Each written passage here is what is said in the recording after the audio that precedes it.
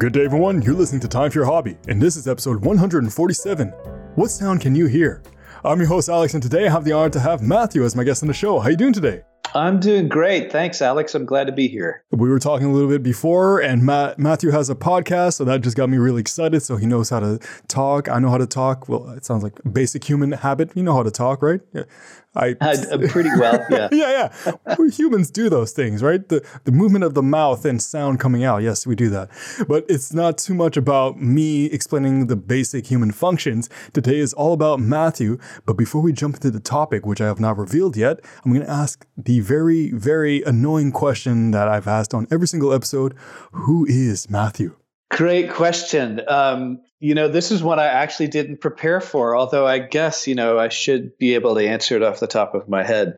I would answer that question today. Who is Matthew? I am a person in transition professionally, and I guess in every other way, just given the circumstances. We're recording this in the middle of a pandemic, my first pandemic. And so I don't know what the other end of this window looks like. But I'm moving from working as a gardener, trading time for money, to an undetermined professional role in the hopefully relatively near future, but one that will have more meaning to me and give me greater latitude to make the sort of impact on the culture that I would like to make. That's a perfect introduction. And you know what? You sound like you're very ambitious and very hardworking, open-minded. And you know what? More power to you, man. Thank you so much. And if they don't hire you, just say, hey, I have a friend named Alex. He's going to yell at you in a deep voice. He's like, okay. Keep that in mind. So speaking more about you, do you have any social media links, websites, projects, or anything at all that you would love to share so people can come show you some love? Well, thanks. I don't spend any time for the most part on social media. I do have an Instagram account, I guess, that I put some photographs on. My name there is Photokthon, which I should spell Photokthon. People are welcome to connect with me on LinkedIn. If you search Matthew Word Bain, Matthew with two T's, WORDBAIN, you should be able to find me. And the podcast website is adventuresinabc.xyz. And speaking about your podcast, we can't just leave it at that. What is your podcast about so people get curious? Thank you. It's about learning. It's a meta project. There are other podcasts that I want to make eventually, but I decided to make an initial podcast as an opportunity to learn how to make a podcast without having putting too much pressure on myself to create content. So it's a podcast about learning. Abecedarian is an old word from Latin that refers to the first four letters of the Latin alphabet. And an abecedarian is, it's like a cocktail party word. It's a word you can use to impress people, but it just means a novice or a beginner. But I thought, well, an abecedarian could also be like somebody from Abecedaria, if only such a place existed. So fortunately, no one else had invented it yet, and I had the opportunity to invent that domain of Abecedaria, the place where everyone is a beginner and a novice and learning how to do something new. So Adventures in Abecedaria is the name of the podcast, and I just invite regular folks on, and I ask them 4 questions. What are you learning these days? How are you learning it? What is that process teaching you about how you learn? And what would you recommend to someone else who wanted to learn either what you're learning or anything else? I love the concept. That's awesome. For some strange reason, I don't know, when you said I asked 4 questions, I was thinking like a police investigation. Where were you on March 8th, 1996 at 7:32 p.m.? Like, oh my goodness. Brushing my teeth? Wrong. Oh no. No. But that's it's there's much less pressure than that. Well, that's perfect. You know what? I'll put all those links down below so people can go show you some love and just support you. Thank you so much. And now we're going to jump into the topic of today, which is field recording.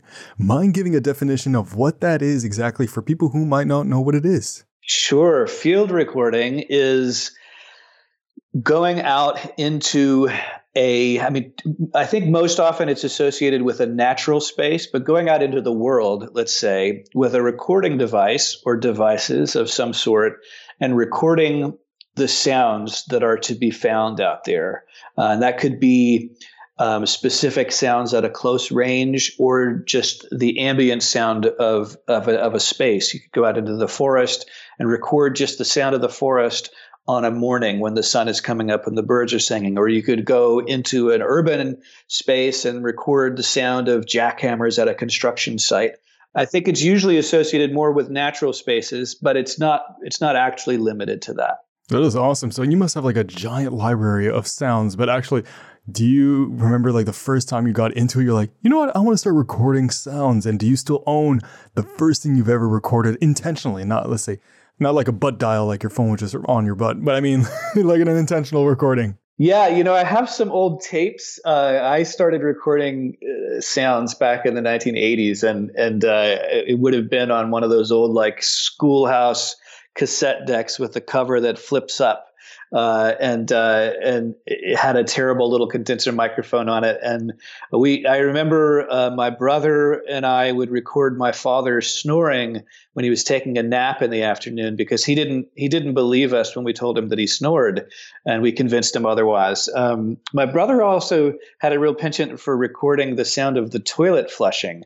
So there was a lot of amusement there, I suppose. But other than that, those are the earliest experiences that I remember. And whether or not those specific tapes remain, I don't know. But I know I've still got some tapes that go back to close to that era.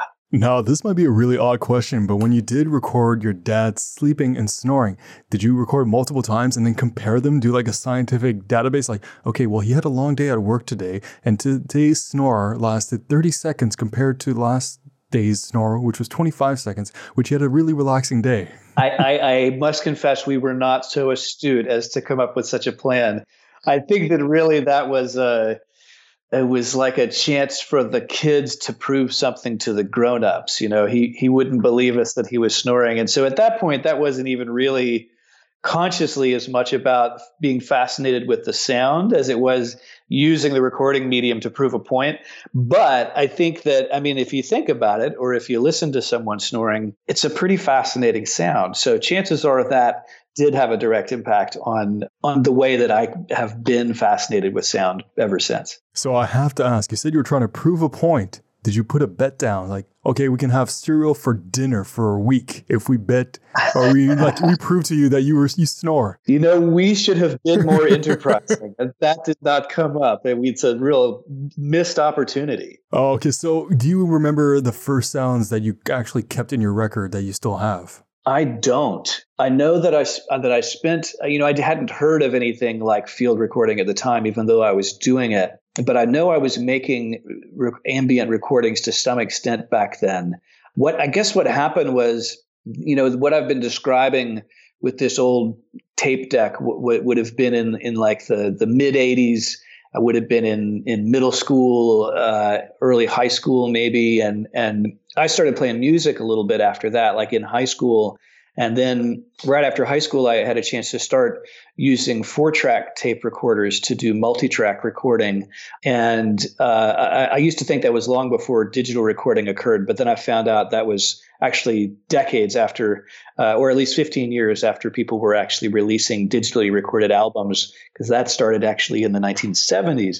But of course, it was very high end. So my point is, though, that I got interested in recording music specifically and spent a lot of time playing with that, learning to do different things in the multi-track setting, and also learning how to play music and write songs, and all these things sort of came together. But I wasn't so much focused on field recording at that point. But recording has been the constant thread throughout, and field recording as a practice is something that is developed over time. And it's mingled somewhat with what's called Foley, which is a little bit different, which I can describe for your listeners as well, if that's of interest. Absolutely. Well, Foley originates in radio And it's the sounds that you associate with action happening that you're hearing. So in a radio drama, they would do, if you have someone walking down the road, they'd have somebody standing in a little box filled with gravel,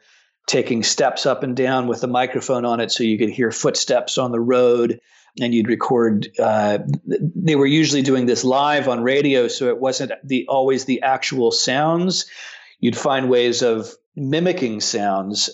Like, for instance, wind is hard to record because wind brushes across the microphone capsule. It's hard to keep it from ruining the recording. So how do you actually record the wind?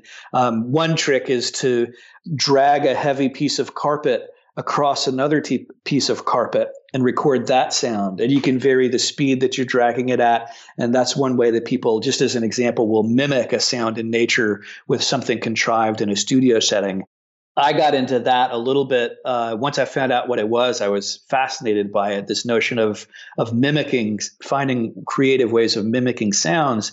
That joined in with my work recording music and getting more and more interested in production and mixing engineering in terms of music. When I had made a cassette tape album with a friend of mine in the late 1990s, and it was a total indie sort of thing.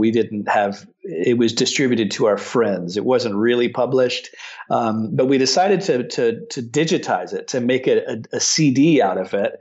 And in doing that, we decided to add some things, some interstitial, like some interludes between the songs. And there was one song about a barroom fight on the album, and we decided we would stage a barroom fight in audio as an introductory piece to that song, and that involved going down to the recycling center and with a broom and a dustpan and a tape deck and smashing a bunch of bottles on the concrete pad, and we dutifully swept up all of the shards of glass that were the result of all of these bottles we smashed.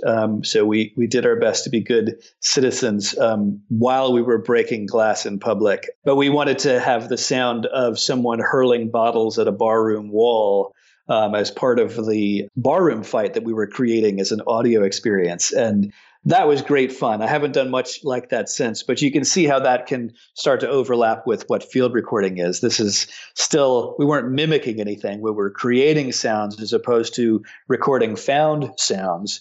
But like I said, recording is the thread that runs through all of it. And field recording has its own flavor compared to Foley or recording music. So now you're speaking my language, because I love anything regarding to recording, because I used to produce music. Well, I still do, kind of. Now, anything related to like recording. I even tried to record myself while sleeping to see if I sleep talk, and apparently I do, and I say the weirdest things. But wow. I can really connect with you on that. And a weird question I had to ask you was, what was the weirdest thing that you heard or created to replicate a sound, like mimic a sound? Let's say the sound of a cat meowing. You use milk. I don't know this. So I don't know, but I mean, like that kind of like, oh, you never expected that would be that. Yeah, I don't have a good answer for that because I don't know that I ever got that creative with it. It wasn't something I did a whole lot of. And I know there were some other things we did on that record, but I can't remember them right now. What stands out for me always is the just the story I just shared about breaking bottles in public. I'll add one other funny piece to that is that I made the album with one friend, and then with another friend, we quote unquote digitally remastered it. It really didn't involve mastering, but that was the only phrase we knew to use for what we were doing, but we really digitized it. And with that friend, we were sort of, I guess, producing the digital version. And we're the two that went down to break the bottles.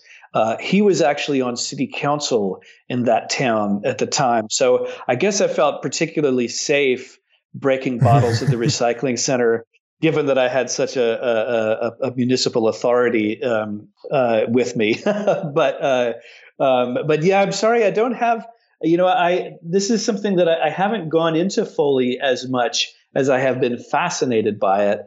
Although I keep thinking I will. I'm really interested in filmmaking and all the different aspects of filmmaking, and I have done a little bit of work as what do they call them, like a location sound recordist or something, and I guess a sound recordist for film, for video technically, but for movie making, and that was mostly about recording dialogue, but also recording ambient sound. And we didn't do any Foley in the projects that I worked on, but I keep thinking about how enticing that medium is, how many facets there are to filmmaking, and the fact that sound design and Foley factor into that so much is something that that's just really attractive to me. It's something I pay attention to in watching films, and I just haven't done very much of it. You know what? Just after this episode, you were like, damn it, Alex, why? Now I really want to do it. But you know what? Let's go back to the field recording, where this is the reason why I have you on here. Sorry for asking all the other ones. But how big is your current audio recording collection? Yeah, that's a great question. I mean, I can't give you an actual accurate answer. Like that most of that stuff is on an archival drive right now because I'm not doing much with it in this moment, and I've got all these other things that involve the heavy data load of audio, so I'm having to cater to them. I would estimate the digital catalog to be around 30 gigs, which is that's maybe a little on the heavy side, but if it's not there yet, it will be by the end of the year. So I like to record long recordings, particularly if it's an ambient. If I'm recording a space, like if I am going out into the forest to record the birds waking up in the morning or the crickets at night or something, then I like to have and I like to try and record an hour. And so that's usually a little over a gig at the way that I'm recording it. That's usually about a gig. So I think 30 is a pretty safe estimate. Well, there's two things I want to mention. The first thing is if you are ever interested, there's a website called archive.org, which is pretty much the library of the internet. And you could just upload things there and it just lasts forever. It's free. And this is not a sponsorship, but if Archive, if you want to sponsor, but it's a good way, like eventually like my podcast is going to end. Hopefully not for a while, but I do plan to put it there so many generations later can listen to it and be like, wow, now I want to do a field recording like Matthew. Yeah. And the other thing I wanted to ask you as well was for the long sessions that you do record, do you ever use those audios to help you go to sleep? So you play one of your recordings. Great question. And I also just want to bookmark. I have a comment about the audio, the archive.org piece. But to answer your question first, I have not done that with my own recordings. I've actually done that with other people's recordings. I don't have really high-end gear, but I also just haven't set things up to do that. It's something that for a while, a couple years ago, I was going out and doing this with the thought that other people might find value in that as an opportunity. And I know that there are folks online that offer field recordings specifically for people to use as white noise for help in sleep. Like people with tinnitus have a hard time sleeping because there's a certain frequency they hear in their head, and by listening to certain varieties of white noise, sometimes industrial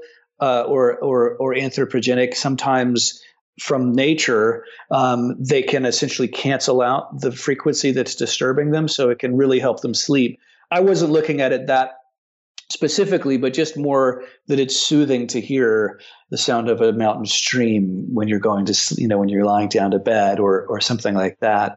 But the short answer is no, I haven't actually done that with my recordings, ironically, perhaps enough. But there's another website that I wanted to mention, and again, this is not a sponsorship arrangement, but just because I think it's a really neat website. It's called aporee.org, APOREE.org, and it's a map. It's like a global map. Like if you were going to go onto a website with map software where you can zoom in and zoom out and look at the satellite imagery all over the world, that's the basis of the site. And then all over the globe on that map, there are all these little pins, and every pin represents a field recording at that location. And it's really easy to get lost in there. I mean, there are people really all over the world. I've listened to rain in a gutter in Bulgaria. I've listened to the sound of foot traffic underneath a railway bridge in a small town in Japan. And then there are, of course, people going out in the middle of natural settings and doing the same thing. They're often shorter recordings, like 10 minutes or less. But it's an amazing opportunity, if this kind of thing is interesting to you, to go out and hear what the world sounds like in other places. And I know right now, we're recording this in the midst of this pandemic. There have been people that are making a special effort to record locations as they are now in this strange moment where there's very little human traffic where there typically would be otherwise. I don't know why, but I feel like if this technology existed when you were a kid, you would have recorded your dad snoring. And then if you go over the map, just over your house, he's like, oh, there's a man snoring in this house. It would have been a great thing to do. Yeah. Now, you're talking about you don't have the highest end of equipment, but I have to ask, what kind of equipment do you use to do your field recording?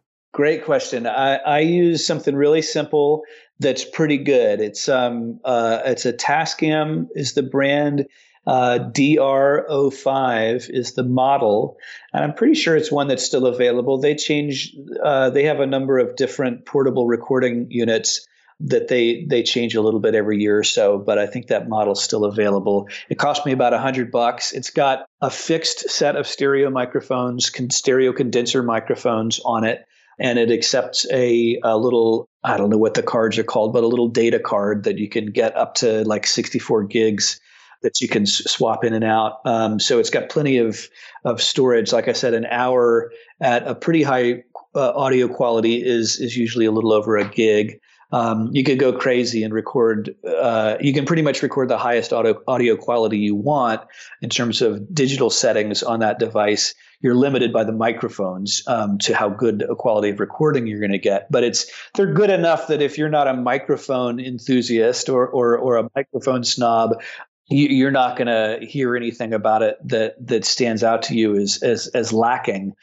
There are definitely you can go almost endlessly up in terms of quality from there, and you can go considerably down in terms of quality from there. I got that because I think it's a good approach to buy something relatively inexpensive to start doing something like this, because you always can trade up for more expensive gear, and this way you're only at $100 if what you buy is not working for you, and then you can use it just to take voice notes or something with later. But if I had $1,000, I could spend it in about half an hour buying better gear online. And what I would really want would be a more substantial component recording unit that didn't have fixed mics to it, and then to buy a handful of different microphones, a stereo pair of condensers, and a stereo pair of shotgun mics, and the cables to connect them, and stands, and a bag to carry it all in. And that's a pretty, still, so far as things go, that's a fairly minimal sort of field recording rig. But that, what I just described would cost you close to $1,000 on the low end, and as much more than that almost as you want on the high end. But yeah, so now you've got me dreaming about what I want. But what I'm using is just this. It's a good, functional, quality $100 unit. So what you're telling me is that people listening who would like to donate this equipment to you, you wouldn't say no, right? I would say yes. Absolutely. Well, if people want to donate that exact equipment, you know what? And then, throw in a parrot in there. That will record some sounds as well. Maybe not the sounds you want, but it's one way. I have to be careful what I say then. Exactly. And then you just hear those sounds everywhere you go. And for you, what would you say is the best part about field recording on a personal and an emotional level? Yeah, that's a really interesting question. I'm an introvert, and so I recharge my social batteries by being alone. I'm actually gregarious. I like being around people, but I always feel like I'm running on batteries, and my batteries are running out when I'm being social. So I need to go and be alone, and usually it's nice to do that in sort of a quiet place. And so for me, that aligns really well with field recording. I like most to record sounds of nature.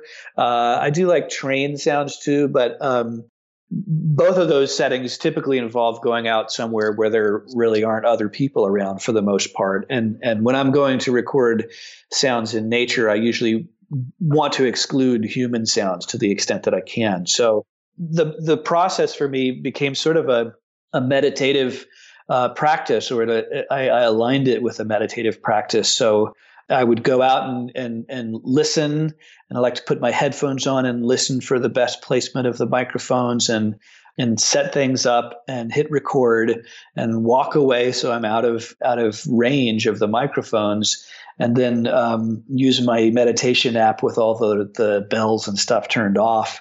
And I just like to sit and be still in that peaceful setting and let the microphones do their things, and then hopefully there aren't too many mosquitoes around, and just sit and be still and just be, notice my surroundings. And for me, that's really soothing. And it's I usually emerge from an experience like that, rejuvenated to some extent. So that is, it's really like a resource for me in that way. So that's the best thing I've gotten from it. I could imagine it being so relaxing. Let's say one evening or night, you go stargazing, you record, and you just sit and watch the sky. That would be great. I haven't even thought about doing it in under cover of darkness, but that's a great idea. And another question I had, it's in relations to, well, I was going to say in relations to field recording, which is basically the topic of this episode. But has it ever happened that you've recorded a sound that you had no idea what it was, and you have a hard time identifying what that sound may be? Wow, that's a really interesting question. I have to think about that. If you want, we can jump on to the next question, and then you can come back to that. Yeah, why don't we do that? Nothing comes to mind right off, so I will keep that on the back burner. Perfect. So when you do go out to record sound, do you go out with an objective saying, today I want to record the sound of a river flowing, or do you just say, this looks like a nice spot, I'm going to go record here? Yeah, a little bit of both maybe. I guess that what I usually have done is I'll sometimes look at a map and to sort of see, areas that are within a certain distance drive that I can get to in the time that I have that day, and that I haven't been to that might have something that might sound interesting, and I'll head out that way, and then I might find that maybe of course I don't know what it sounds like when I'm looking at the map. I might find that it's not really that interesting, and I'll come up with something else and either go somewhere else, or if what I'm seeking to do is to record the ambiance, like the ambient sound of a space, and that's not working for me, then I might look instead for something to bring the mics closer to, sort of like bring the focus in on a stream running nearby. And streams are kind of fun because a stream sounds different every 6 inches along its length. Depends on what stones it's rolling over where you are, how deep it is, how much it's rained in the past week, et cetera. And so if I place the mics here, it's going to have one sound. If I point the mic downstream, it'll sound different from pointing it upstream. And if I move 6 feet away, it's a totally different palette of sound there as well. So I can always sort of zoom in that sense to find something else if my initial plan hasn't panned out. Did you ever try, let's say you're in a stream, not in a stream, but beside a stream, and you find like a pretty sized boulder enough to grab? Do you ever, let's say, put that in the stream to try to get a different sound? I haven't done that. I guess that I have a sort of a stance generally of trying to maintain observer status. And I know there's a certain fallacy to that, but not, I don't come to interact so much as I do to record what I find. But I will say that I have interacted with boulders and large rocks in the setting specifically of creeks, because they can really change the acoustics, because sometimes they create enclosed or partially enclosed spaces. And so I've had a lot of fun. I have a really short tripod. It's like a tabletop tripod. It's like maybe 5 inches tall. And so I can, if it's a shallow portion of a stream, I'm working with typically pretty small volume streams up in the mountains. I'll find settings sometimes within a stream where there'll be over on the side by the bank, there's still water flowing there, but there's like an alcove or there's almost like a partial cave, a miniature cave where the water is flowing under the stone in a certain place. And I can set the microphone down within that. And so within a space like that, the direction that you point the microphone in changes the sound, the whether it's, in different dimensions. So like on the X axis, the direction that you point the microphone in will change the sound. Also the Y axis. And so, and the Z axis. And so you can get there's a huge menu of sounds in a small space when you have a setting like that. And that's because of there's the sound there's the water is what I'm seeking to record, but the sound of the water is reflecting off of the sound of the stone. And to some extent, it's probably mostly being absorbed by the sound of any earth in the bank, but stones can be reflective. So I'm not manipulating the environment, but I'm manipulating the recording device, the microphone within the environment to change what it is the microphones are picking up. Speaking about the modifying the style or the strategy to record sound, have you ever, I know this is not necessarily the best thing, but have you ever, let's say, did a DIY like a DIY type of plastic covering for the microphone to submerge it underwater so you can record the sound of the river underwater? No, but I've thought a lot about it, and there are people that do that a lot. And in fact, there's some microphones that are better suited for it. Usually the less expensive microphones, of course, are better suited for it. And there are microphones that are fairly water resistant, I think. And there are also hydrophones. There are microphones that are designed to be submerged in water and record sound. Sound travels very differently in water than in the air. It travels much more quickly in the water. This might be of interest. I have not stalled out on this project, but I became curious about how sound would transfer within the water to the air, to find a way to translate, to transmit sound from within the water to the air without using any amplification. So when you amplify sound, you're adding power, typically electrical power, to the process. And I wanted to find a way of doing that without it. I think that what I'll end up doing, I bought a stethoscope to see if I could fiddle around with that and find some way. That didn't work out. But I am thinking about using a length of tubing. Some people say copper or aluminum, some people say plastic, but anyway, to some sort of tubing to drop down into a stream and then run up into the air, and then to create like a parabolic, I don't know what the term is, like a parabolic shield, essentially just like a bird feeder cover that is something that people use for something inexpensive, because that's a way to not actually amplify the sound, but to more effectively distribute the sound in the air so that it is more audible. And so that's not even about recording necessarily as much as it is about manipulating sound. But I'm really fascinated by the notion of sound underwater and how to interact with it. I guess my thought would be I would record the sound that I transmit from underwater to the air. But just the process of trying to understand the physics of that in a way to make it effective has been really an interesting sort of tangent I've been on here and there in the past year. Well, you know what? I love your DIY method of just tackling it. You're like, you know what if I tried it this way? And then not every time you try it is successful, but it's the idea that you keep on trying and you'll end up finding something that works. And you're like, cool, this is my Matthew creation to capture this specific sound. And I just love that aspect. You're really thinking outside the box, or in this case, inside the water. It's bad pun. Yeah. It works. Well, you know what? You are going to have to send me a picture of the creation you created, and I'd love to see, and I'll try it out myself. Excellent. Yeah. It's still in process. It's something I've been looking to get back to, finding out about the parabolic shape and how that helps in terms of transmitting sound. It's also what, on the reverse end, it's used for if you want to record something at a great distance, then you use a similar shape. You insert a microphone, surround a microphone with that parabolic cone, to pick up sound at a great distance. But microphones and speakers are typically just, they're two sides of the same coin. And so the same shape would work for transmitting sound, just like it would work for capturing sound. Like the human ear. Well, the human ear doesn't transmit sound unless you hear, if it does, then I don't think that's a good thing. Right. You probably didn't want that. Yeah. So for you, what would you say is the biggest challenge when you first started field recording? Oh gosh, the biggest challenge when I first started was airplanes. I was shocked to find out how many airplanes there are. Of course, I know there are a lot of planes in the world, but when I'm walking around in the world, I spend a fair amount of time hiking out in the woods in fairly remote places.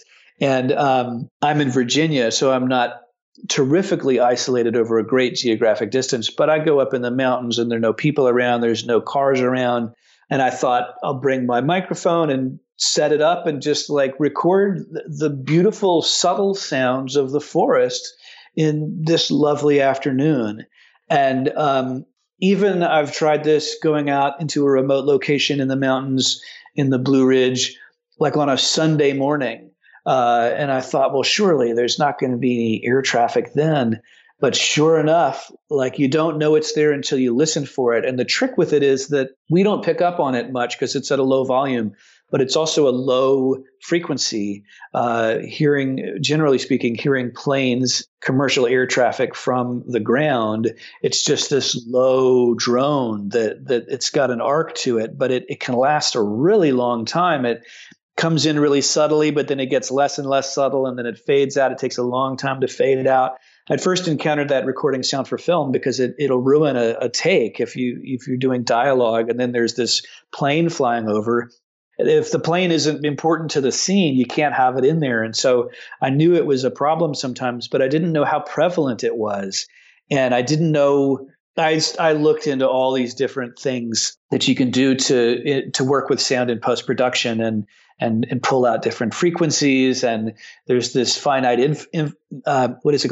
impulse response technology that you can use. I don't even know what that term means. I just know that you can use it to extract ambient sound or a sound that you don't like if you have a mic cable that's buzzing. And if you have a recording of that isolated, like just before we started this call, we paused for 10 seconds to record the ambient sound so that you can extract that from the recording. This is a similar approach. If there's a sound in a recording that you can isolate, but that runs throughout the whole recording, there are ways of identifying that with software and extracting it.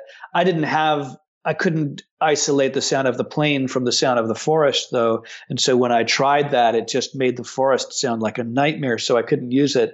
The last thing that I did with it was I started to work with field recording sounds as a basis for musical compositions in a really experimental sort of way.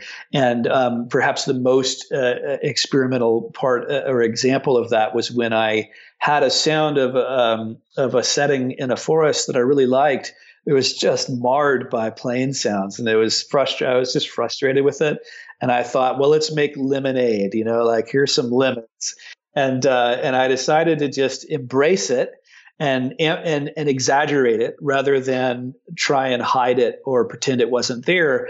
And I decided I would do vocal tracks, layer harmony tracks of my own voice harmonizing with the sound of the plane. And so we don't think of the sound of an airplane as being a musical tone, but on a certain level, it's a sound frequency. And so, A440 is a sound frequency too. It's just we think of these as two different things, and one is perhaps more specific than the other. But ultimately, if you hear a sound, if you hear a weed eater or a leaf blower, you can harmonize with that. You can find the note that's happening there. It'll vary as the RPMs vary of the motor, but there's a tone to it. And so I started to record myself harmonizing, mostly as humming, but harmonizing with the sound of the plane, and then coming in at another octave or at another interval from that, and harmonizing with that.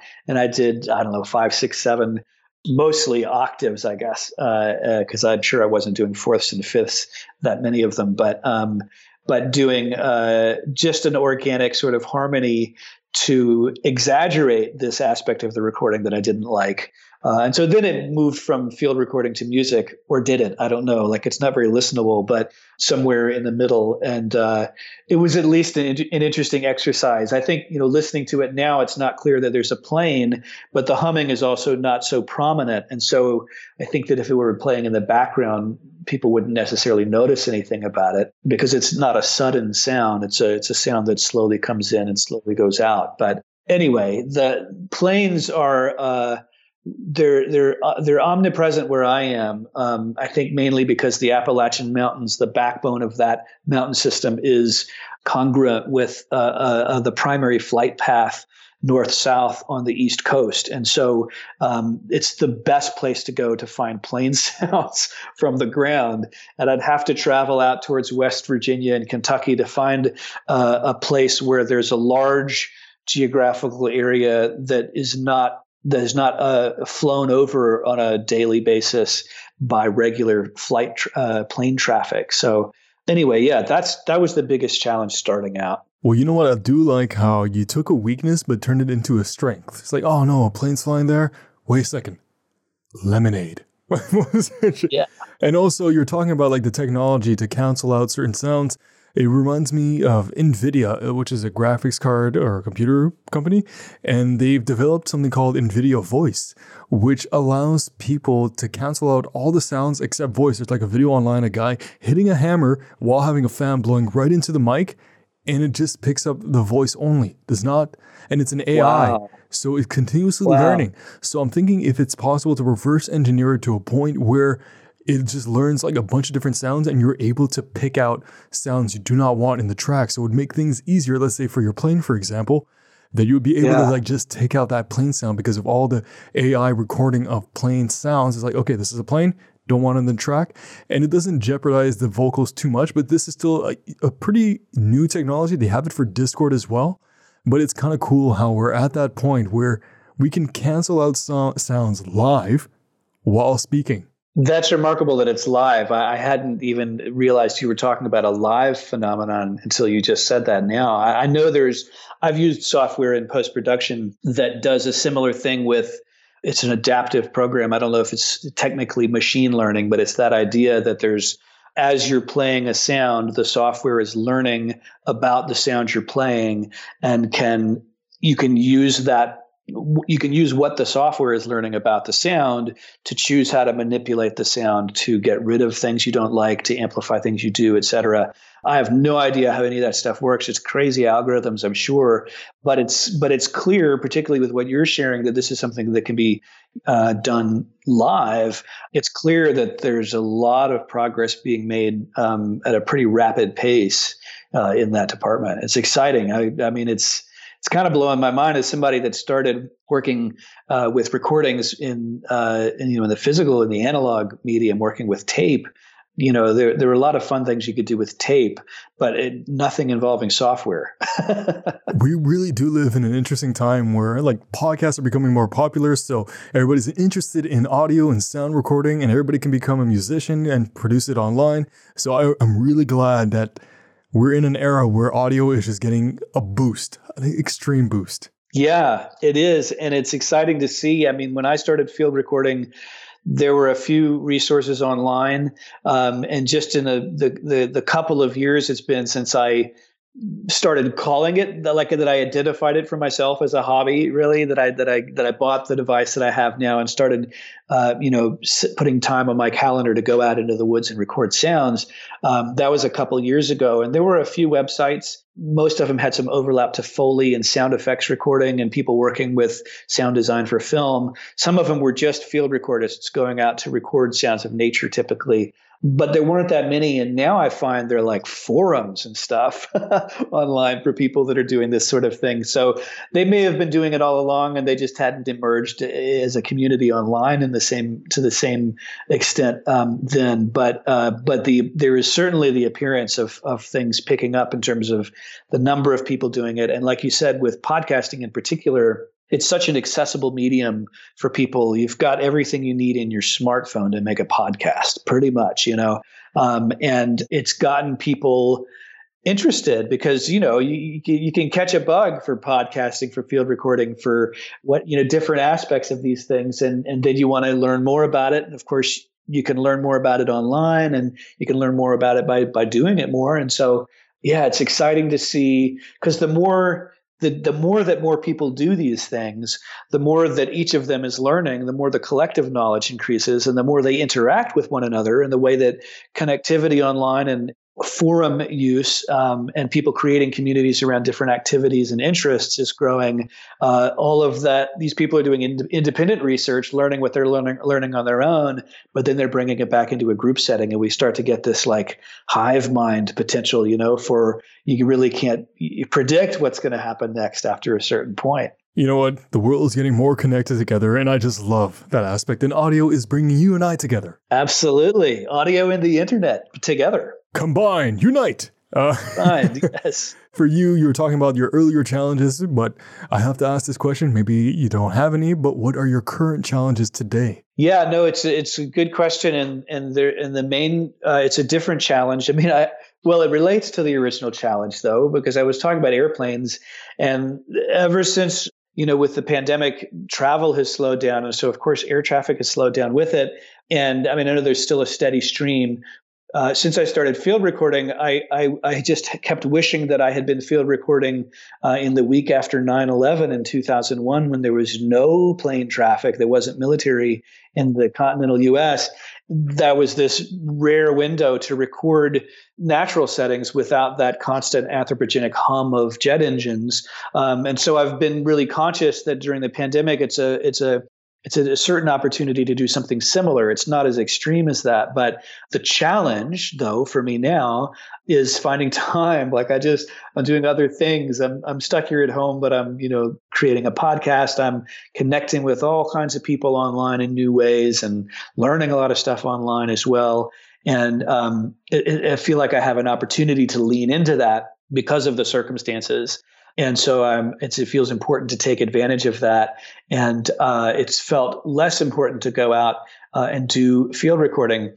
That said, particularly having this conversation with you now about field recording, I'm inspired to make time, to become more proactive, to make time in my schedule to go out into the world and do some field recording. I've still been recording things, but it's mostly been just really local to my home. Like there's some cool gutter overflow that happens around this house in the rain, and I sort of perversely like the sound of traffic on the road out in front of the house sometimes. And there's a murder of crows that flies through here on occasion, and at least one of them has a great habit of doing this chattering that crows on occasion will do. I think ravens are better known for it, but crows chatter, and it's like a percussive sound. There's no tone to it, but it sounds like talking with clicks. And it's been vexing me for years trying to record that sound, and I haven't succeeded.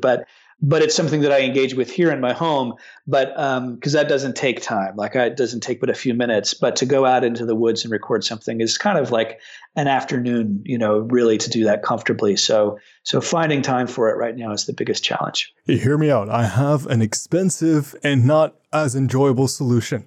If you need to work from home, buy a drone. Strap on the recording device, fly the drone to your specific location, let it land, record the area for an hour or so, then just fly it all the way back while you're working. Boom. Expensive and not as enjoyable solution. I will definitely make a note of that. I had not thought of that before. So, just the notion of combining drones with recording is pretty fascinating. Obviously, people do that with images. And of course, there are inherent challenges in terms of the noise that a drone is likely to make. But if you have a drone that you can operate at a sufficient range and send it out somewhere and turn it off while you turn your recording device on, yeah, that's there's some pretty remarkable possibilities inherent in that plan. You know what would be even better? If that AI technology kicks in, then you can actually just cancel out the noise of the drone while flying Of the drone. Yeah. I clearly haven't incorporated that tool into my thinking yet. So that's, yeah, that's fantastic. Welcome to Time for Your Hobby, where we come up with ideas that are completely out of the box, but could potentially work, right? Yeah. Yeah, absolutely. I mean, where there's a will, there's a way. And where there's a drone, a recording, and some AI, there's even more ways. That's right. That's right. And now, has field recording ever stressed you out? And if so, what do you do to de-stress? I know it's kind of hard to de-stress from a de-stressor, but has it ever stressed you out? Whether, I don't know, let's say the technology didn't work, let's say your recorder device or the memory card was full or anything like that. Yeah, no, I mean, it's the thing about a de-stressor is that if you're expecting to engage a de-stressor and then you can't, that can be stressful. And so, what you alluded to is usually, well, it's two things. It's technological stuff. Human error often. Oh, I forgot to bring a set of backup batteries and these just dried up. Or the sound card is full because I forgot to empty it and I don't have another one with me. Sometimes, I've run into my device has a hold feature on it.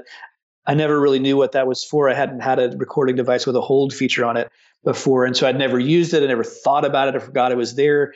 Couldn't get the thing to turn on. I replaced the batteries. It wouldn't turn on. I was like, this thing just died on me, And I drove home and then looked at the manual. I was like, oh, the hold feature was on. It's like a safety catch on a gun or something. I just never thought about it. But evidently, if the if the device is off and you engage the hold feature, then it holds it in the off position. Like it's that specific. And so that was what had happened. But I lost an afternoon, and I lost my peace of mind in the process because I thought my machine had died. And in fact, I just didn't know how all of the bells and whistles worked. But the other thing that's been challenging has been finding out the first time about planes. Like one morning was on a Sunday morning. I was ready to spend the whole day just relaxing and enjoying everything, being out there. And then I felt like I couldn't do any of it. And I saved it by recording a stream instead, which the sound of the stream crowded out the sound of the planes, but I didn't get the sound of the forest that I really wanted. It was a more subtle sort of sound. But I guess the other thing is locational challenges like that, and sometimes I go and try and get the sound of a train. But where I am, it's mostly freight trains, and there's certainly no published schedule for that. There are workarounds and apps now that you can use to listen into radio communication and stuff. And you could get like a CB radio and tune it to a particular frequency if you really wanted to know when and where trains were moving. But that's a whole other level of investment. I'm not that interested in it to do that. But if I want to go and record a train, then I'll go out and choose a spot by a train track and set up the mic, and I won't turn it on until I have the sense that there's a train coming in the distance. And a lot of times a train never comes because there's just not such great train traffic through here. But of course, that's something that I know going into it, that it's a gamble. But that doesn't keep it from stressing me out sometimes, And then there are times when, again, this is sort of in terms of operator error, there are times when I will be just super jazzed that I'm in the right place at the right time to get this cool sound that's unusual, and I feel really lucky to have stumbled across it. And I'm just hanging out waiting for the sound to do its thing, to get good 30 minutes on tape or something, and then I come back and find out that I never pressed record, And so that's just something that's whatever you're I mean, my experience has been that whether you're field recording music to it doesn't matter. Like that's something that's gonna it's gonna happen. And it's usually in my experience, it's usually the best sounds or the best musical takes or whatever it is. It's the best stuff that you miss out on. And I've come to terms with that through a really old tradition from ancient Greek culture that has come into modern English language, but is not used in the same way. So if you've heard people refer to libations, usually libations are referred to now. It's just a synonym for drinking, or a euphemism for drinking alcohol. And it is related to alcohol going back into ancient Greece, but libations were originally an offering to the gods. So just like you'd sacrifice the best ram for the gods, or the best sheep or the best cow for the gods, and put that on the altar, you would pour out the best wine for the gods as well. And so whenever you were at a festival, whenever you were having a festival to Apollo or whomever you were venerating at the time, not only would you sacrifice the finest animal in your flock, but you would sacrifice the best wine in your cellar by pouring it out for the god. And so this is sort of a metaphorical stretch, I know, but I'm a fan of metaphor. So to me, the loss of these best, most choice sounds to operator error is this sort of unintentional libation to like the sound recording gods, or whatever it might be. And so I've made peace with it in that sense, and that it's sort of it's like the price of entry, or to play the game, or it's the occupational hazard that just comes with the territory. And I've found like I've just had to make peace with it. It's clearly out of my control. I get some good takes, but it's always somehow the best takes that you find there's actually no tape in the recorder, or you forgot to press record, or whatever it is this time. Doesn't happen that often, but that could be really frustrating. It's kind of like when you go fishing and you caught like this big fish, like you're about to catch it, and if you don't bring it back, nobody believes you.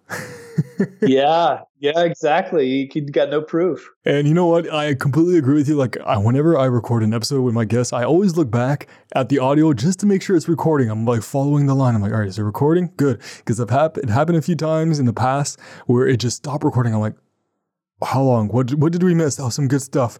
So like right now I'm like going back and forth between the questions and the audio. So I'm like, okay, good, you're recording. Good. Like right now I'm watching myself talking, like, okay, Alex, you talk too much. Anyways, back to you. What are some misconceptions about people who do field recording? Now, you did say this is a tricky one to answer when we first started talking, but maybe you found a misconception now. Yeah, I have, I think, and it's my own misconception, perhaps, that if we think about people who do field recording, that we're talking about a group of people who have this one thing in common. And I've interacted with a few of them through the internet, but I have not. I don't think I've ever interacted with anyone in person, so I can't say that I know any other field recordists. It's occurred to me that because I don't know field recordists personally, I imagine that most of my understanding of them is misconceived in terms of why they do what they do, unless they're writing online about it. Some of them are. But also the main misconception that I think I've been coming to terms with is that I've thought of this as a really small group of people, that there just aren't that many field recordists. And I've learned that's not the case, and that it's not clear to me that group of people has grown a lot recently, or maybe that group of people has become more visible to me recently. But either way, there are more field recordists in evidence now when I look than there were when I began. And I guess that really, so maybe that's not exactly a misconception if the number has grown, that I was perceiving accurately originally that there weren't that many. But if I think about it in terms of what draws people to field recording, I think I thought of a field recordist as a person with a certain interest or a certain angle on the world in terms of what they find interesting. Because you're kind of seeking out something that other people are constantly passing by. Like people that record things, they record someone playing the guitar or someone speaking something that's very focused and has a specific message or intention with it. And this is about recording found sounds. And so I think about like the psychography of that, like what's the psychographic of a field recorder? Who are these people? They're people that are interested in things that are sort of out of the way that other people aren't paying attention to. But I think now what I'm seeing is that there are many more people that have that sort of approach to the world. And maybe they weren't field recording 2 years ago, and they are now.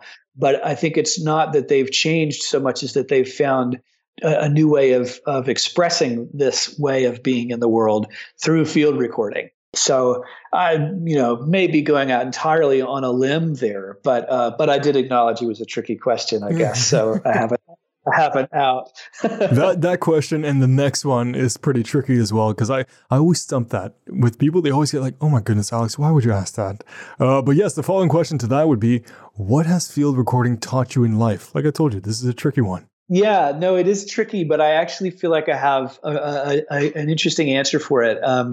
And there are two parts. The first response that I have to that is it's sort of like a practical lesson of, you got to show up. You got to make sure you got what you need. Your batteries are charged. You got a tape in the tape recorder. I'm using old language now. Of course, most of us use tape recorders anymore. You got to have a sound card in your recording device. You got to have all your I's crossed and your T's dotted, as they say, or they say something else close to that. But and then you got to roll tape. Again, that's old language, but you got to press record. You got to, but what I'm saying is it's a practical lesson that if there's something you want, you have to show up and take steps to get it, to achieve it, or to obtain it. And so I know that's kind of obvious, but that's, if I look back on my own life, not always about field recording, just in general, like I can see that it's not always been obvious to me. Like if I get in a quandary about something, then I might feel like, oh, all is lost and like blah, blah, blah. When instead I could find another angle to look at that problem, find out what I need to do to show up, what I need to do to get things lined up. Like what are the tools that I need, whether they be physical tools or mental tools or social tools or whatever. And then what do I have to do to engage the circumstance to get what I want from it. So that's like the first lesson. It's a good lesson. It's a solid, practical sort of lesson. But if I think about it a little more and from a more removed perspective and incorporate some other things that I've been learning recently that also pertain to field recording, in that I have been using field recording as a foundational track to compose music on top of. And I've been slowly putting that out into the world. It's all experimental. It's really mainly just to keep myself in the process of making music, because I'm sort of technologically challenged with recording tools right now. And it's just a way for me to use what I have available to me to be creative musically. But the important thing there is about putting it out into the world. And because whatever it is that I create, it has a meaning for me. It's served a purpose for me, in that like having a creative outlet is inherently valuable for me. And I tend to get some value out of what I have created. I enjoy my own work if I've done a good job. I don't always. There are bad songs I write. There are bad recordings I make. But generally speaking, I like what I record. It's part of what inspires me to do creative work. And so that's all worthwhile. But realistically, what's the value of a painting that is never seen? What's the value of a film that's never screened? What's the value of an album that's never released? It's much, much less, whatever it is, than the value it would have if it were put out into the world. And so for me, and this is something, again, that's sort of an important thing for me to think about in terms of field recording, because I haven't been putting my field recording out into the world much recently, and only as these underlying tracks for music. And I'm going to keep doing that. But I want to, I'm inspired by this question to think of other ways that I might put field recording out into the world. The first way that I tried doing it didn't pan out, but mainly because I didn't know how to market it. I didn't know how to market anything at the time. And I've learned a little bit about how to present things online now. And so I think it's time to reconsider what role I want field recording to play and what I can do to put field recording out into the world. I think there are a number of different ways that field recording can be valuable, published in whether it's for something practical like helping people sleep, helping people soothe their nervous systems, helping people get in touch with the natural world or become more interested in the natural world. There are any number of potential ways to consider field recording valuable if it's made available to people. But that's the main thing, like shipping my work, delivering creation to the world, rather than just having a good time with it, getting some meditation time out in the woods and playing around with microphones and blah, blah, blah. that's all well and good, but it's really important to share my work with the world. And I want to encourage anyone that's doing creative work or any kind of work that is with the intention of making the world a better place, or making anyone else's experience, improving anyone else's experience, to put it out into the world, because that's how the rest of us can benefit from it. And I really believe that everyone has something that is worth sharing with the world, something that other people will find benefit from, even if it's not clear to them how. I just always want to encourage people to do that. So that's the second level lesson for me that field recording has helped me to learn. Well, here's the plot twist. I'm not releasing any of my podcast episodes. They're just all for me. Yeah, spending all that time, wasting your time. No, I'm kidding. But what you explained sound a lot like, I had another guest on. His episode is episode 98, which is not out yet, but by the time this episode comes out, it will be. But he talked about electronic musicking. So it's kind of like the idea of just capturing any sound, and anything can be turned into music. And that sounds very familiar to what you describe and when you make music. So I'm like, oh, you might like his episode and he might like your episode, and you guys can get connected together. His name's also Alex. So, great name, right?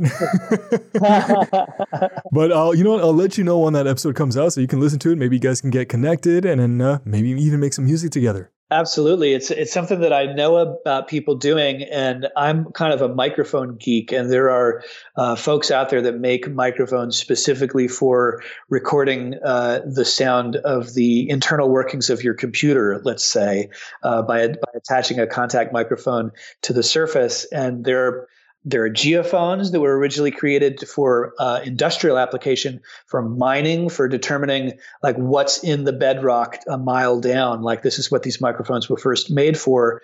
But people have taken them and tweaked them so that you can still use them to record the earth, but in ways that are more suited for music or field recording sounds than the sort of things that you were getting that the mining folks were getting out of it.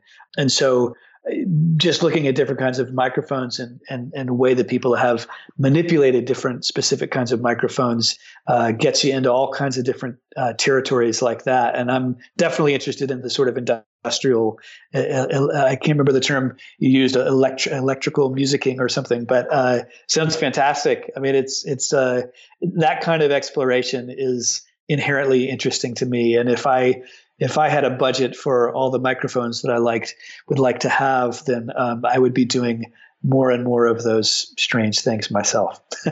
We'll get some sort of like surgery and have a microphone implemented into our arm, and it's just on every time you just like raise your arm, like boom, record, lower your arm. It's probably just a matter of time. Yeah, exactly. Yeah. And do you have any word of advice for anybody who might be interested in this hobby? Sure. I mean, I would say I'm a proponent of starting small in terms of investment. Even if you've got $1,000 to throw around, I wouldn't suggest spending it right away on gear, because you'll learn more if you start with just your smartphone. Like, your smartphone's probably got an app on it for recording voice memos. And if it doesn't, you can find a dozen pretty easily for free, I'm sure.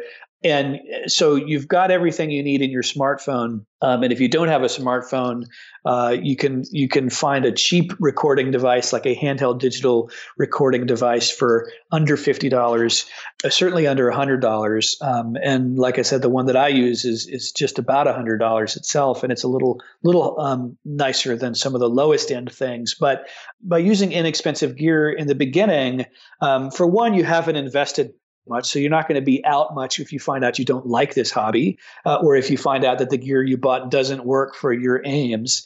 But more importantly, perhaps you find out more, or you set yourself up in the long run to learn more about sound and about recording and about field recording specifically, because if you begin with a really inexpensive device, you will find its limitations. And those limitations might actually prove useful to you if you want to be experimental with what you do with what you record. You can sound artifacts from cheap recording devices or bad microphones could be really interesting if that's something that's interesting to you. But even if what you want is pristine sounds of nature, and you've bought an inexpensive recording device, you'll find out pretty quickly as your familiarity with the process and with working with sound increases, you'll find out what the limitations are of that. And that'll give you a better sense. You'll be better informed to make a purchase to level up and get something that's a little nicer than what you have. And if you go about that incrementally, and so not go from a $50 device to a $1,000 arrangement of gear, but go from a $50 device to like a $200 device, then you'll find out, again, you'll see what you've gained by taking that step. And then you'll find out also eventually what the limitations are of that setup. And each time it's like a fork in the road, and you can choose your own adventure, which direction you want to go based on what you've learned from your experience so far in terms of honing your direction moving forward, and being better informed about the gear that you want. Because once you start looking at spending $500 or more on gear, the number of choices you have, the number of options you have goes crazy. It becomes huge very quickly. It's easy to be overwhelmed.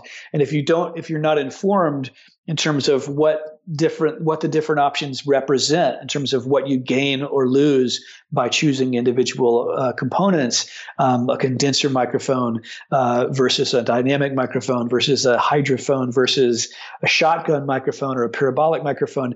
If you haven't been working with sound, those are just words. But if you've been working with sound with devices that are limited, then you have a much clearer sense of what you have to gain by making the choices that are available to you, and you'll know better what those choices mean. And then, of course, just practically speaking, if you're not starting with a budget, a lot of folks are probably just don't have $500 to throw at a bunch of recording gear, then you're starting a collection of recording devices and microphone gear that you can keep, like they'll wear out to some extent over time, but you can keep, you get this sort of collection that may still be useful to you. Just because you got a nicer setup doesn't mean you won't still want to use the other setup. If you want to try a DIY underwater microphone and wrap a condom around a microphone and drop it in the river, then if you've only got one microphone, that's probably not a good idea. But if you've been doing this for a couple of years and you've collected several microphones by now, you might take your oldest, cheapest mic and feel like it's safe to play with that in a setting that might damage it. You won't be out in the same way as if that were your own mic. So there are a lot of benefits to starting small and gearing up incrementally as you learn more about gear, as you learn more about the process, and your ears are trained by just working with sound. So that's the main piece that I would say for folks. But also, I guess, to share your work and to look online for forums where you can learn from other people about all the different aspects of this. And one of those beautiful forums is Reddit. There's a lot of communities on Reddit that has so much information and so many helpful people there. Absolutely. Reddit's a great resource. Gear Sluts with a Z on the end, sort of a provocative name, but it's really just a reference to gear, people that like gear too much. Gearsluts.com is probably mostly people recording audio for music and for film and stuff there, but there are a lot of audio engineers. It's a free forum to join, and it's another forum not unlike Reddit, except it's limited in its scope to talking about audio gear. And there are folks in there that work with field recording, or at least can answer your questions about gear. And you can cruise around forums like that and just learn an enormous amount just by reading threads. If you've got a question about, there's often a lot of people that review gear in settings like that, whether it's Reddit or Gearsluts or somewhere else. People love to buy gear and then go on and tell everybody about what they hate about it or what they love about it. And so it's a good way to find out what you're getting into with gear as well, that way on forums. You know what? The internet has so many resources. Google, just Google, what is this? All right, and then boom, you found it. But actually, this is a great segue to my next question. We talked about this at the beginning of the episode, but we'll talk about it again at the end. Do you have any social media links, websites, projects, or anything at all that you would love to share? It can be related to your hobby of field recording, or it can be related to anything else. Thanks for asking me again, because I actually realized that in the course of the conversation, there was one that I don't think about much because I don't share it that much. And I'm not all that active on there, but it is actually the one public place that I've released my field recordings. For a while, I had a Patreon account, and technically it's still there. It might not be by the time this episode airs, but it's not active. But I have an account on SoundCloud. I don't know the exact URL. I might find that in just a moment here, but I can tell you what that is. Actually, it's soundcloud.com/ it's a / Matthew Word Bain, MatthewWordBain. And I've got 5-minute snippets of field recordings that I've made there, as well as some of the experimental music that I've described that incorporates field recording as a foundation for it, and then also just some good old-fashioned songs, like music that people make, or that I make in this case. And then I mentioned LinkedIn.com. I think it's / Matthew-Word-Bain, but if you search Matthew Word Bain on LinkedIn, you should find me. Please feel free to connect with me there. And Instagram, my account is Photochthon, PHOTOCHTHON. And my website podcast is adventuresinabc.xyz. That's perfect. I'm definitely going to go check out the SoundCloud thing right after this episode. And I'm going to put all the links technically in the description below so people can go check it out and show some love and watch you grow. And now for the last question that is not really relevant and not useful or important, but I ask it anyways. Do you have any questions for me about field recording? Oh gosh. Wow. That's a really great question to ask. Do I have any questions for you about field recording? You can put me on the spot. Well, I'll just one to start with, and then if you answer this, I'll have another. But have you ever done any field recording? So I had a mic stand, and then I tried recording myself sleep talking. Would that be considered field recording? Sure. Yeah. Other than that, I've recorded like neighbors fighting really loud that we can hear through downstairs for reasons that I wanted to prove that my neighbors were loud. No, I'm kidding. Other than that, no, I haven't necessarily tried. I don't think off the top of my head. If so, it might have been by accident recording. But yeah, I wouldn't mind having it, and then maybe try making music with it, because I always do like adding different sounds to my music. And field recording, who knows what I'm going to catch? Maybe an interesting sounding plane. Yeah, chances are you would record a nice plane. I think that was going to be my follow-up question, was whether you had ever, because you'd mentioned you record music, whether you had ever incorporated, whether it be field recording or something more like Foley sounds into but found sounds or created sounds that weren't specifically music from an instrument or a voice into your recording. And it sounds like you have. Well, I'll just say, that's something that Prince did here and there in some of his songs and albums. Sometimes it was interstitial sounds in there that I always loved. It was like a way of dramatizing and making coherent an album, like making it a whole object of art and not just a list of 10 songs or something. But have you, I'm curious, like what a couple of examples might be of what sort of sounds you have incorporated into your musical recordings? One of the simple ones, I feel like I've tried this many times, dropping of coins on different surfaces. Oh, yeah. Other things I've tried, like was like a clap. I tried doing claps in different areas in the house to get different types of reverb, just to get the sound. Yeah. Different types of hits. I really like, so I do a lot of like hip hop and orchestra and score. So I like that epic sound. So maybe sometimes like I would hit the bathtub to get that bass, like I really like just hitting. It sounds weird. I like hitting things. I like dropping things. Yeah, like I'm looking at my room right now. I'm looking like, what can I scratch, punch, push? Like I'm looking, maybe a Rubik's Cube. If I push it off the table, what sound would that make? So it's really like just my imagination. I have a sports bottle. Like, what sound would that make? Come here, let's see if I can just do it right now. There you go. Yeah. Well, that's the spirit of it to me. I mean, it's the difference between that and field recording in my mind is that field recording is like capturing found sound, like it's something that's just there and you contain it, you record it. Whereas Foley or sound design or something like that is more about making specific sounds in different ways, whether it's, like I did, like an actual bottle breaking, or if you're using, the example of pulling a rug across another rug to get the sound of the wind, but it's a more active creation of sound that you're then recording. But it's all of that is, I guess, with field recording, it's more about the curiosity of seeing what you're going to find and finding an angle on it. Like you're manipulating the experience of listening in that you're choosing a microphone direction and placement and stuff. So there's an interactivity like that, but it's less active in terms of generating sound. But all of it, there's this certain kind of curiosity and experimentation that's inherent in it. And, I'll mention too that you mentioned like transients, like recording percussive hits for musical use.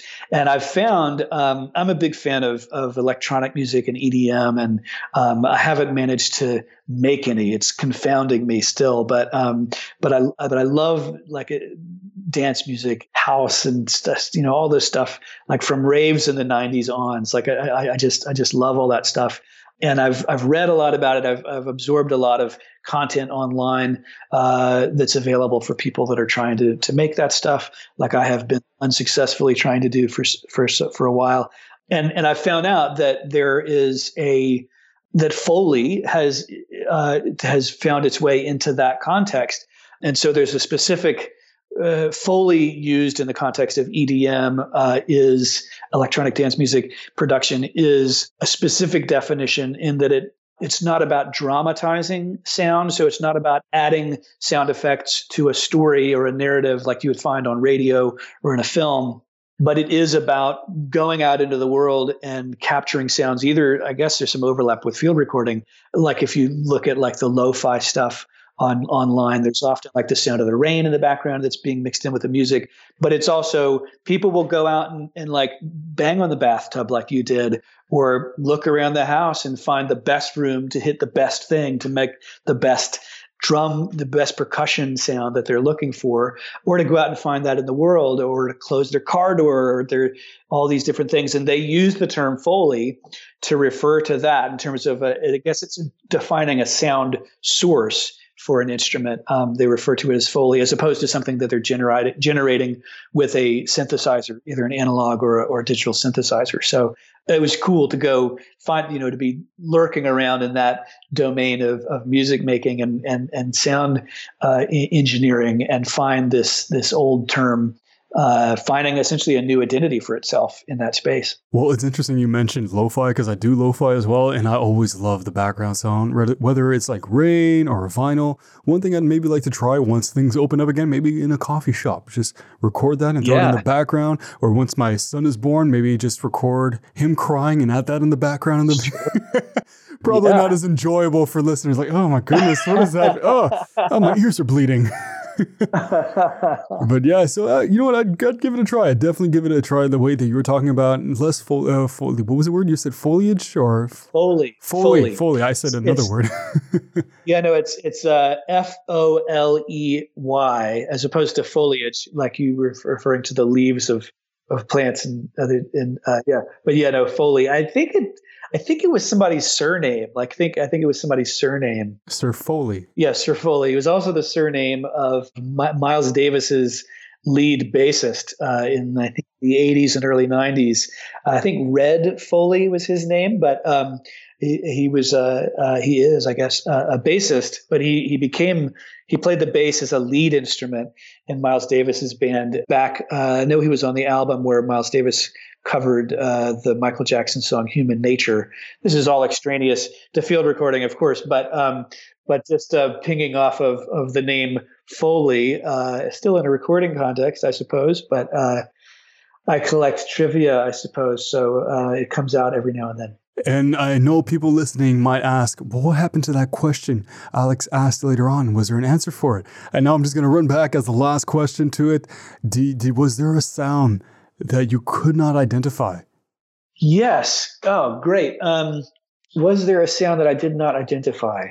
I can't think of an example of that in my experience of field recording. I can say that sometimes I've recorded flowing water a lot of different times, and I have to be careful to catalog those recordings carefully so that I record like the time and the place and the circumstances, so that I'll know what that body of water was and where it was, under what bridge or in what field or forest or whatever, because it can be difficult to go back later and be like, oh, that's the sound of a creek. Well, what creek? I mean, what is? It's hard to tell. Sometimes I can tell, but so I can lose track of the identification. But that's not exactly what you're talking about. Unable to answer that question very satisfactorily. May I propose an additional question that you can ask me? Sure. So, just because I have a couple of fun answers, or at least one, I had two. Is there a sound that you wished you had recorded but couldn't? Is there a sound that you wish you have recorded but didn't? Well, I'm glad you asked, because there is indeed. And it's actually, I hadn't thought about this factor until just now, but I think it actually played into my interest in going into field recording. Although technically this was probably more an example of Foley, in that it wasn't. It was the sound of a found object. But some friends of mine and I made the sound with the object. So this example was, I was tubing with some friends on a river, and we put in at a confluence where one river flows into a larger river, and we were just hanging out there in the water at the confluence, waiting for the rest of our friends to arrive. And at that confluence, there's also a railroad line that comes through and travels on a bridge over the river. So no doubt over time, any amount of detritus from the railroad has descended down into the water of the river, just coming off of the trains and rolling down the hill or dropping off the bridge. And we found a spring that was, it was a stout enough spring we probably couldn't have squeezed it together, or we couldn't have manipulated it to stretch or compress, just because it was such thick material. But it was also old and rusted, so it was pretty brittle to begin with. But there's all these huge boulders or exposed bedrock in the river, jutting out of the river here, and this coil dropped, or spring dropped and rolled down the stone and fell into the river. But it fell into a shallow place where there's not a lot of current. You could see where it went, so we didn't actually lose it. And that was what led into this experience where I didn't have any recording gear on me at the time. Even if I had owned any, I wouldn't have brought it with me, because we were going to go on inner tubes on the river. It would have gotten wet, But this sound was amazing. It was just like it was to die for in my mind now, because it was the sound of the spring tumbling down the stone. It wasn't like it was rolling down a flat surface. It was an uneven surface. So it was bouncing up and down along the stone as it rolled down over the space of about 10 to 12 feet. And then it landed, having gained some speed, with this chunk into the water. And then happily we could retrieve it each time. And it became this just like terribly geeky sound game. You can tell what a sound geek I am, because I was just going back down and picking it up, going back up and dropping it and letting it roll down, and I just wanted to hear it hit the water again, because it was different every time. And there was a similarity to it each time, but it was always a little bit different. And I'm imitating that sound with this sort of chunk, but that's a very, very poor imitation. It was a very musical sound and slightly unpredictable each time. So that was, I realized, not exactly field recording. So to satisfy the field recording aspect of the question, I did make reference to this earlier, I suppose. Crows and ravens as well. I don't encounter ravens as often, but crows make this chattering sound. Crows do this caw sound that they make usually, that people associate with the sound of crows. But on occasion, you'll find crows making this chattering sound, and there's something musical about it. It's like a scale run or something, but it's not tone so much as it is percussion. I guess there's some implied tone to it, maybe because it's happening in the resonant chamber of their heads and throats and beaks. but to me, it's just a magical sound. It really communicates. I don't know to what extent this is real, but there's some evidence of intelligence in crows. And to me, it is an expression of intelligence. I don't mean to say that they have a vocabulary and syntax, but there's something emotive about the sound. I resonate with it. Like the sound is appealing to me on some kind of level, communicative level, some level of expression.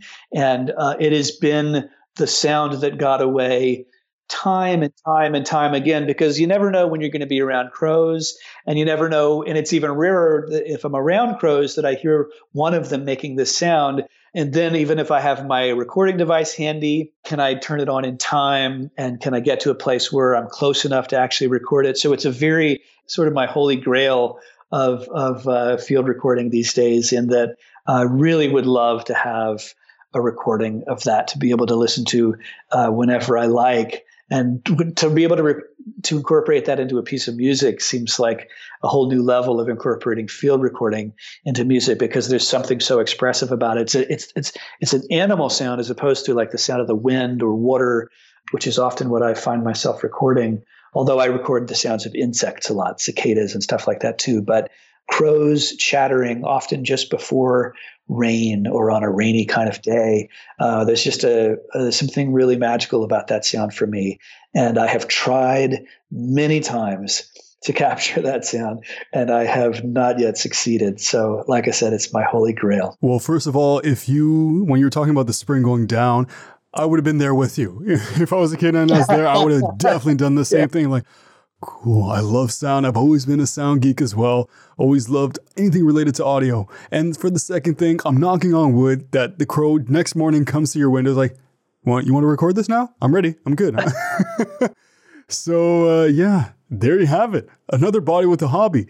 Thank you so much, Matthew, for coming on and just sharing your love for audio, because, I love audio, so this was just wonderful. I can listen to you all day, pun intended, because it's audio. See what I did there? Yeah, I can't thank you enough for coming on. Well, it's been my pleasure, Alex. I was looking forward to it, and yet my expectations have been exceeded in terms of how much fun it has been to talk with you about field recording, and I've learned some things about my own experience and practice and perspective just from having the chance to share about it. So I hope it's helpful to other people, and I'm always happy to talk about field recording or anything else about recording to anybody else that wants to connect with me online. And thank you so much for having me. Yeah, well, it was a wonderful experience on my end, and I did learn a lot as well, and it was just really cool. It was like down to earth. It's kind of like speaking to myself, like somebody else loves audio just as much as me.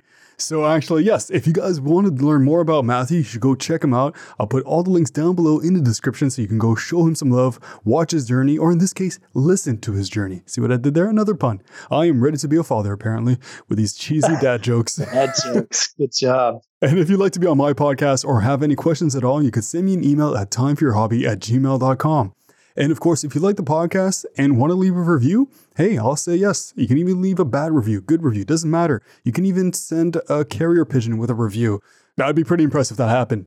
But yeah, that's optional. Also, if you want to buy merchandise, I sell merchandise on Redbubble with a Time for Your Hobby logo on things you do not need. And I also have a Patreon. Once again, these are all optional, but all those are down below in the description if you're interested. So once again, Matthew, thank you so much. Alex, it's been my pleasure. Thank you. So until the next episode, make some time for your hobby. Take care.